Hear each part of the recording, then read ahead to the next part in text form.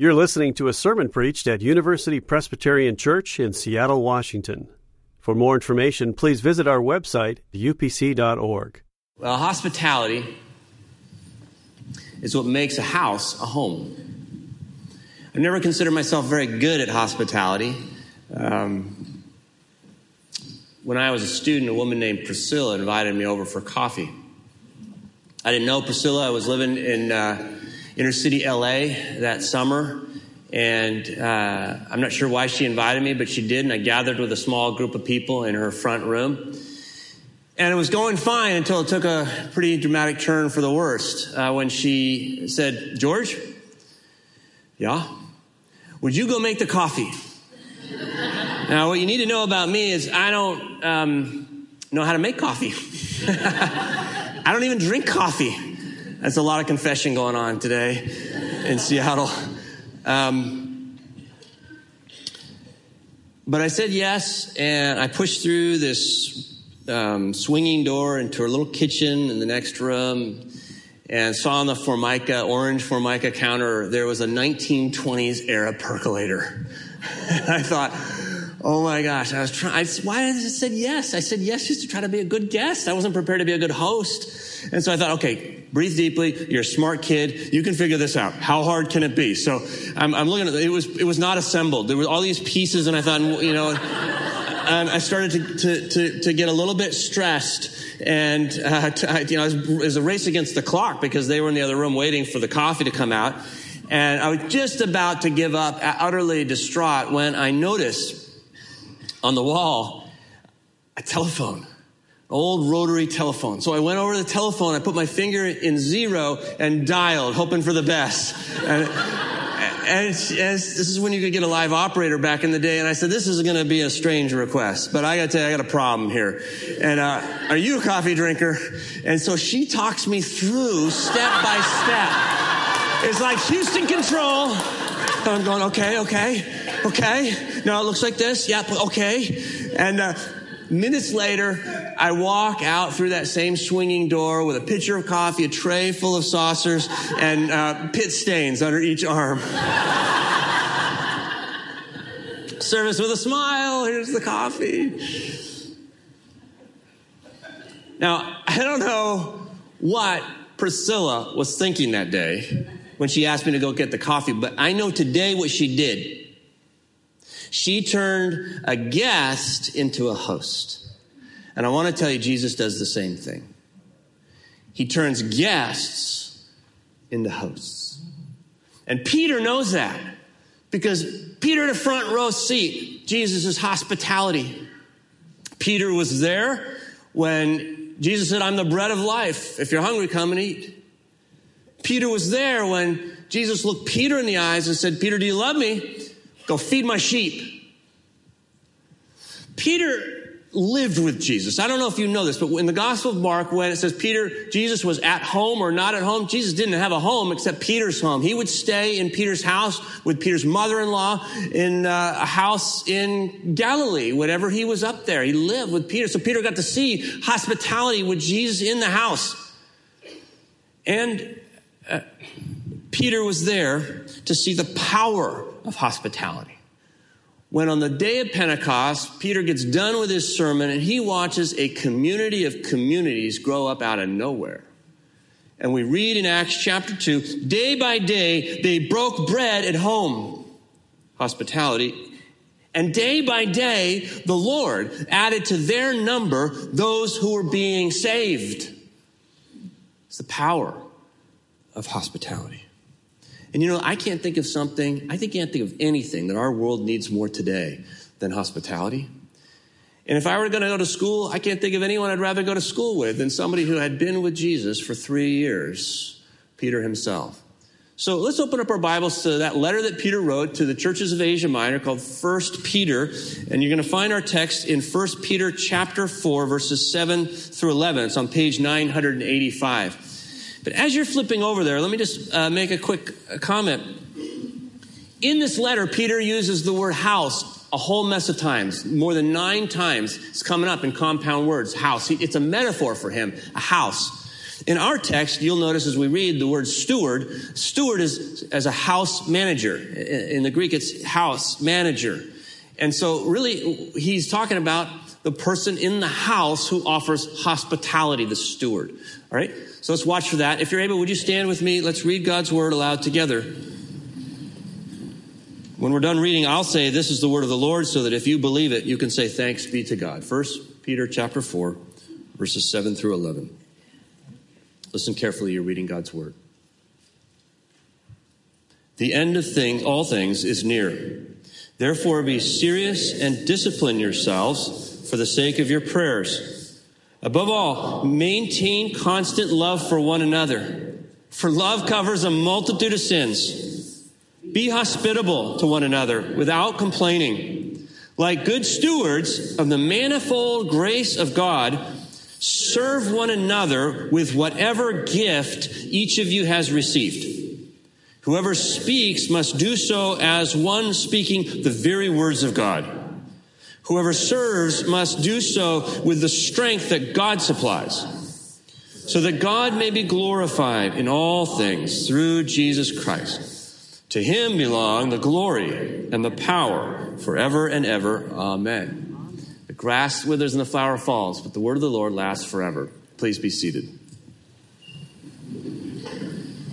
Well, that afternoon with Priscilla, I learned about hospitality the hard way. And as I study this passage in which Peter speaks of hospitality, I was glad to learn that the biblical word for hospitality is not brew coffee or fold linen.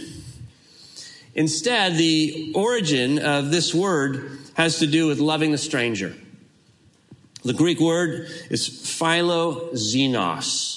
You may recognize its composite parts. Philo is the word for love, and xenos is the word for stranger, foreigner, alien.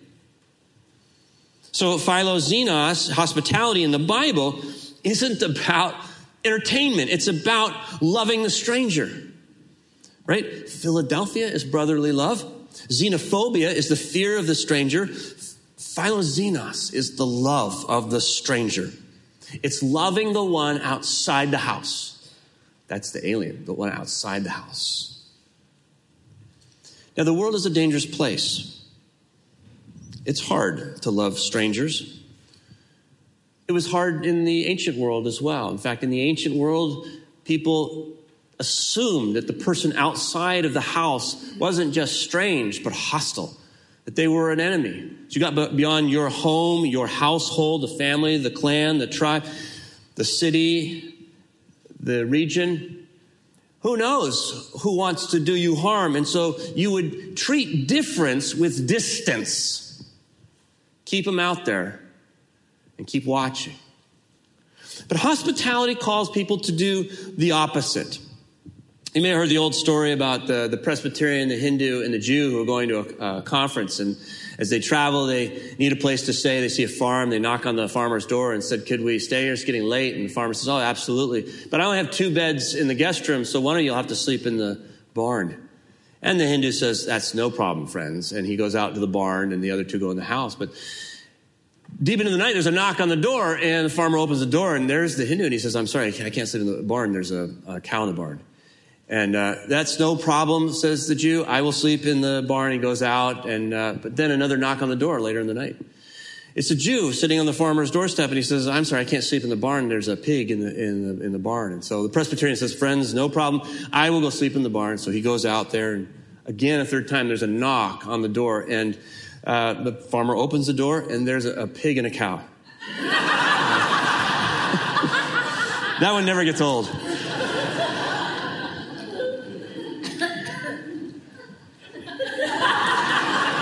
But to be honest, when Priscilla invited me to her house, I was nervous.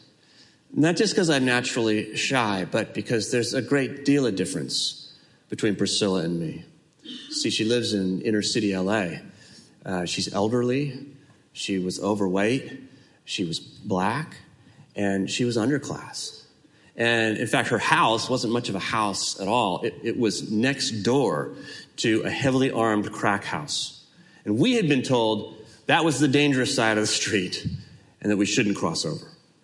But somehow that day, Priscilla reached out to a stranger, and she got me to come across the street and into her front room. And hospitality will do that.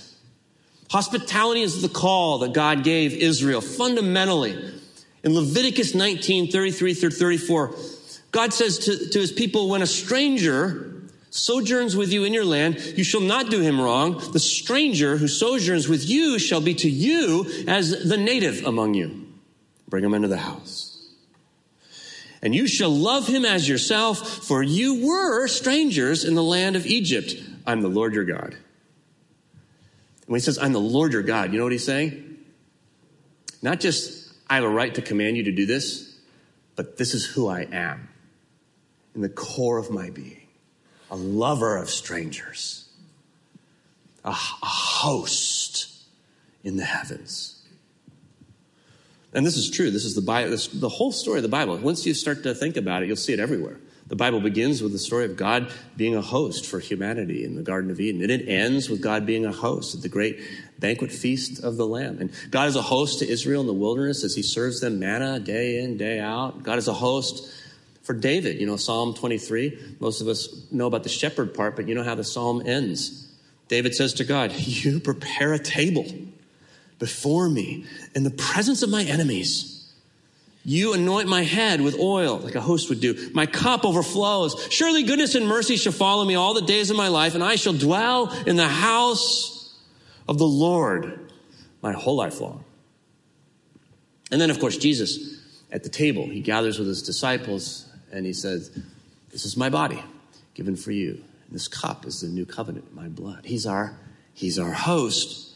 I am the Lord means this is who I am. And it's good news. It's good news for us, not just for our neighbors. See, hospitality is what makes a house a home. And the first course is always to find home in Jesus. I want to encourage you this morning, if you don't know Jesus or haven't found your home in Jesus, or even if you just started to stray outside the home a little bit, this is the morning Jesus invites you back in to find your rest in him. Do you need rest this morning? Wouldn't that be nice? Augustine said, our hearts are restless until they find their rest in thee.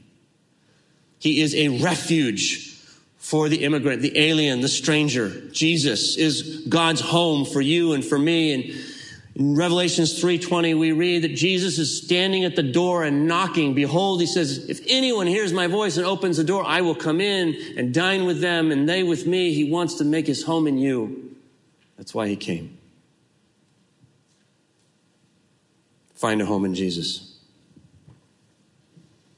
At the time, I wondered why Priscilla had invited me for coffee. The white boy that I am, skinny white boy that I am. She didn't tell me what her agenda would be. In fact, as I sat there, I began to think she didn't seem to even have an agenda. How irresponsible. How un-Presbyterian. But I'll never forget that day. It was years ago, but it's not just the coffee, the anxiety that helps me remember that. It's her. It's who she was. It's something I have trouble describing to you. She was infectious. Maybe that's not the right word. She was healthy. There was a generosity of spirit, though she had nothing at all or so little. She gave everything she had. You could see it in the coffee and in the sandwiches and the crackers, but just in her persona, the way she welcomed us in. Here's what I do remember. She had an experience of grace. She understood that her life was a gift. What she wanted each of us in the room to know was the story of her life. And I don't remember all of the details that she told, but I do remember her mother was a prostitute. And when she was conceived, that birth was unplanned and unwelcome. In fact, her mother had tried to abort the birth, but somehow, and I don't remember how, it had failed. But she knew that, and she said, oh my gosh, I never should have been. I never should be right here in this house with you. My life shouldn't exist at all. And there was a kind of a joy, and you could tell, even though her life was hard, she loved it. She was glad to be alive.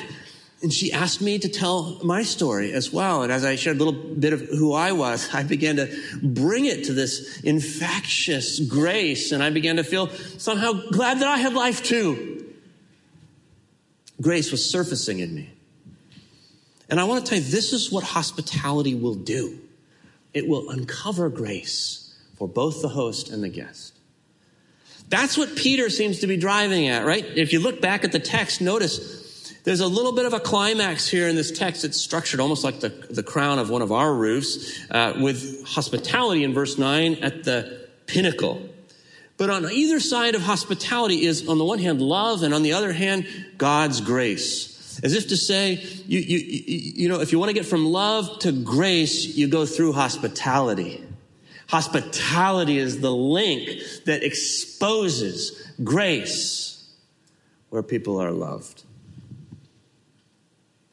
And when you think about it, hospitality really is grace enacted, don't you think? Isn't it grace that's lived? When you think about, well, what is grace? Grace is getting what you don't deserve. What is hospitality? Something really similar, isn't it? I mean, if grace is unmerited favor, so is hospitality. If grace is unconditional love, no strings attached, so is hospitality when it's good.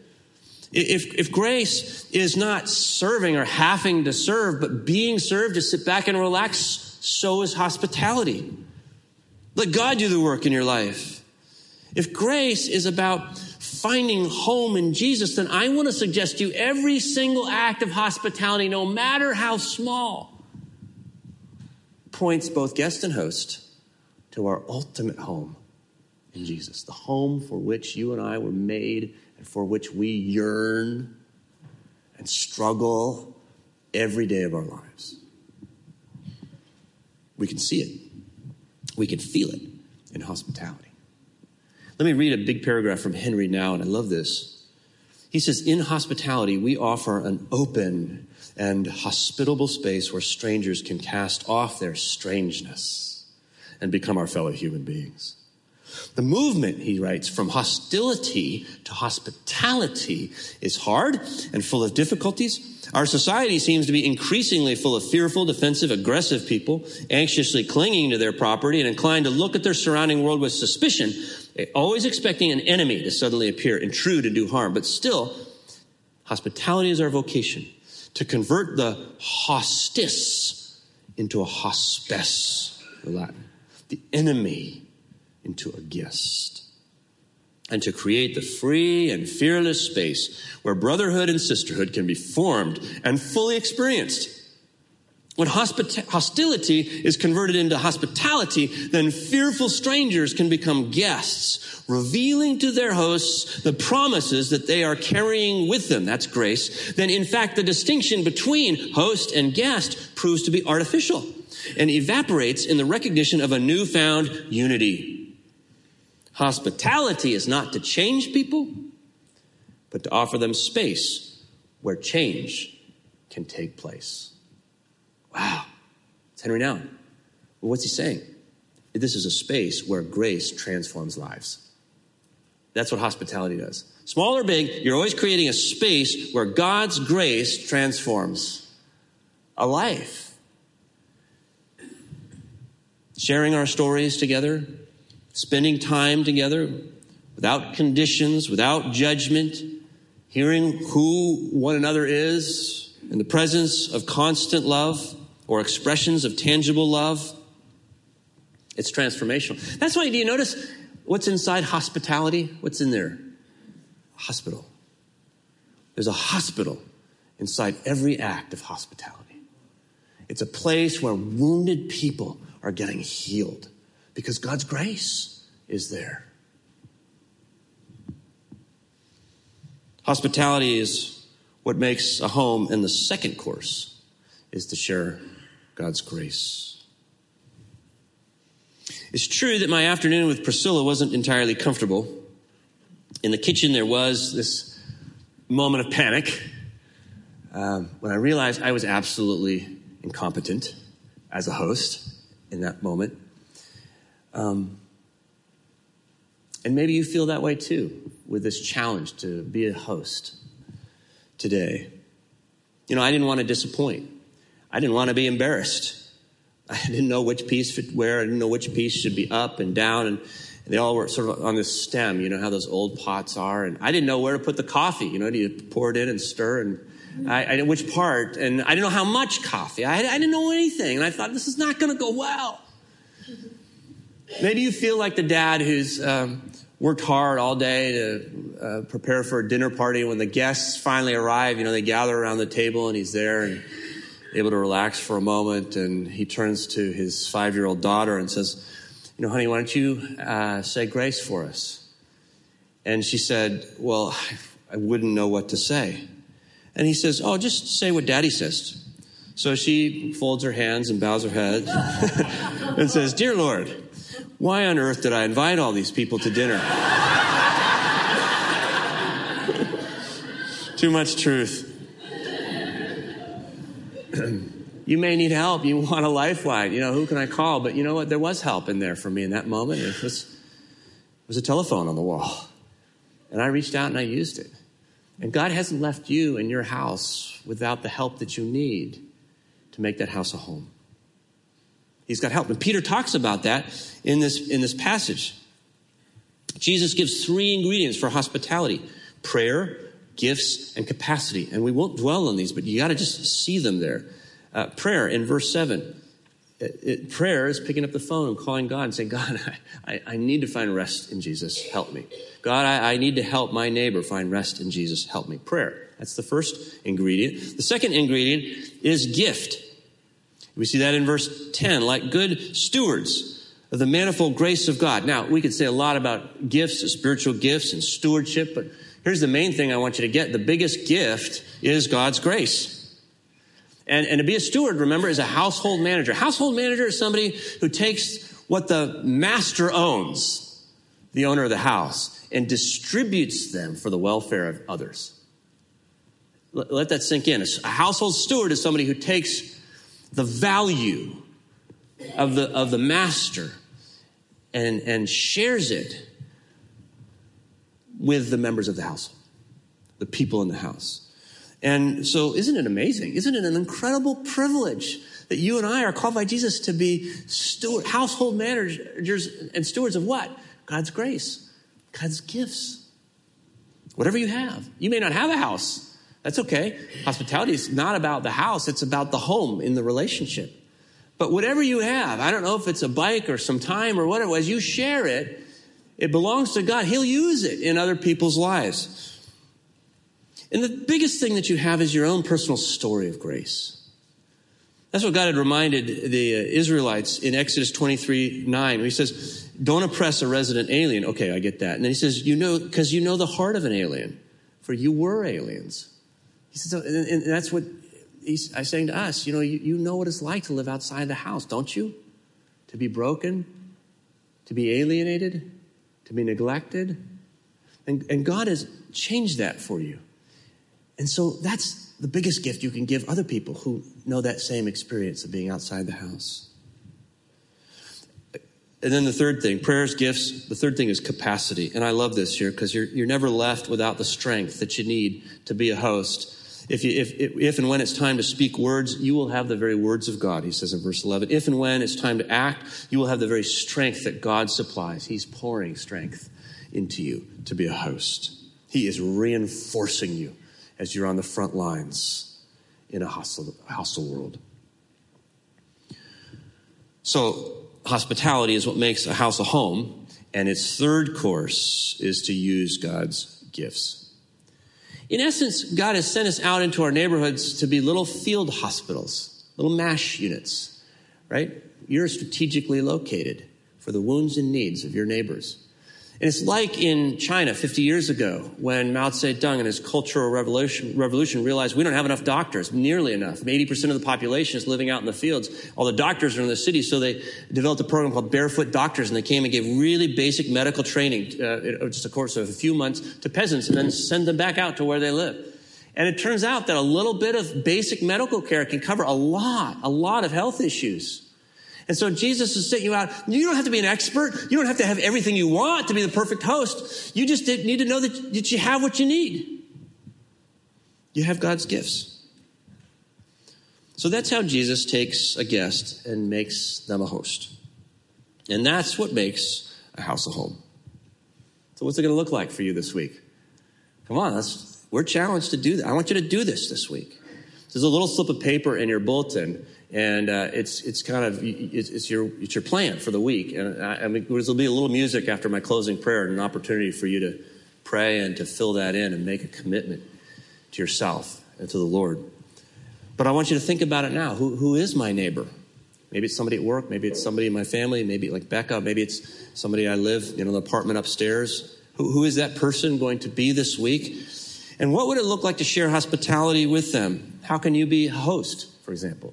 Or just as importantly, how can you be a guest? That's hospitality too. So I want to spark your creativity. Let me just read some hospitality words. I've had a chance to think about this more than you have, so this might provoke some thoughts. Just listen to this list of words and think about your week and your world. Eating, visiting, sharing, receiving, giving, inviting, welcoming, drinking, praying, lingering, noticing, laughing, resting, touching, borrowing, meeting, calling. Any and so many more of these are postures of hospitality. Did anybody hear Madeleine Albright speaking last week? She was doing the SPU downtown breakfast, and I know a number of you were there. Here was her message. This is a paraphrase, but in essence, as she was thinking about the problems of the world, the greatest problem in the world today, she said, is to define ourselves. These are not her words, but to define ourselves by our difference. Isn't that interesting? Former Secretary of State looking at the geopolitical situation that shapes the news we read every day. And the greatest problem is you and me defining ourselves by our differences. And can you see how relevant a community that's committed to hospitality would be in a world like that? When we love strangers, when we don't let difference make a difference. Black or white, rich or poor, what would that look like in the University of Washington, Seattle Pacific University, the U District? What would it look like in Rainier Valley, one of the most diverse zip codes in the whole country? What would it look like in Bellevue? What would it look like as neighbors in the Balkans or Palestine, Syria, the Crimea, Egypt, or Sudan begin to look at the person outside the house and welcome them in and love them? I want to close with two stories because we can do this. We can do this. Hospitality is one of the easy ones. It's so simple. First story is the inscription on the Statue of Liberty. You know who wrote that? Emma Lazarus, a Sephardic Jew. And she wrote a sonnet. I love the name of it. It's The New Colossus. And I want to read it to you because it's a great picture of what a community can do and be. 1883. She writes this: not like the brazen giant of Greek fame, with conquering limbs astride from land to land. Here, at our sea-washed sunset gates, shall stand a mighty woman with a torch, whose flame is the imprisoned lightning, and her name, Mother of Exiles. From her beacon hand glows worldwide welcome, her eyes mild command. The air-bridged harbor that twin cities frame. Keep, ancient lands, your storied pomp, cries she with silent lips. Give me your tired, your poor, your huddled masses yearning to breathe free. The wretched refuse of your teeming shore. Send these, the homeless, tempest-tossed, to me. I lift my lamp beside the golden door. We can be that people. And then individually, next week we can have stories to share of hospitality. I want to share a story that was on NPR recently. This is about a man named Julio Diaz and shows what one person can do. Julio Diaz lived in New York City, and he had a favorite diner that he would frequent. One day he was there in the evening after work when he was accosted by a dangerous world. It was a teenager with a knife, and he mugged him and asked him for his wallet. And Julio took out his wallet and gave it right away. As the teenager was turning away, Julio had a thought. He said, wait a minute, if you're going to be doing this all night, you're going to need a coat. And he took off his jacket and he gave it to Julio. While the teenager was just so befuddled, Julio managed to invite him to come with him to the diner. And so the two of them sat in this booth. And the teenager, still scratching his head, noticed that Julio seemed to be addressing everybody in friendly tones. He says, you know everyone here. Do you own this place? No, Julio said, I just eat here a lot. But you're nice to everyone, even the dishwasher. Well, haven't you been taught you should be nice to everyone? Yeah, but I didn't think people actually behaved that way. When the meal was done, Julio asked for his wallet back to pay for the meal. And then he gave the teenager $20. And in exchange, the boy gave Julio his knife. And they both went home. Let's pray.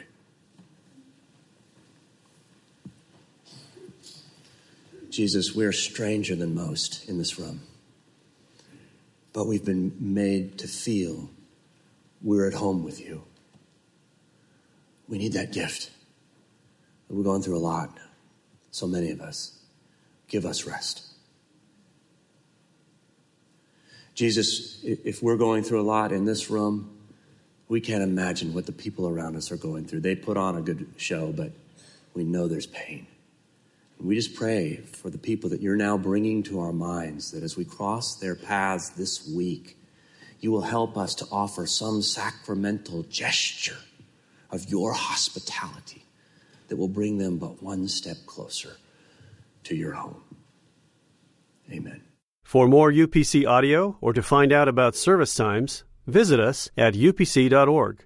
All online audio is available on CD and cassette. To order copies of sermons and classes, please visit upc.org/audio, email audio@upc.org, or call 206-524-7301, extension 117.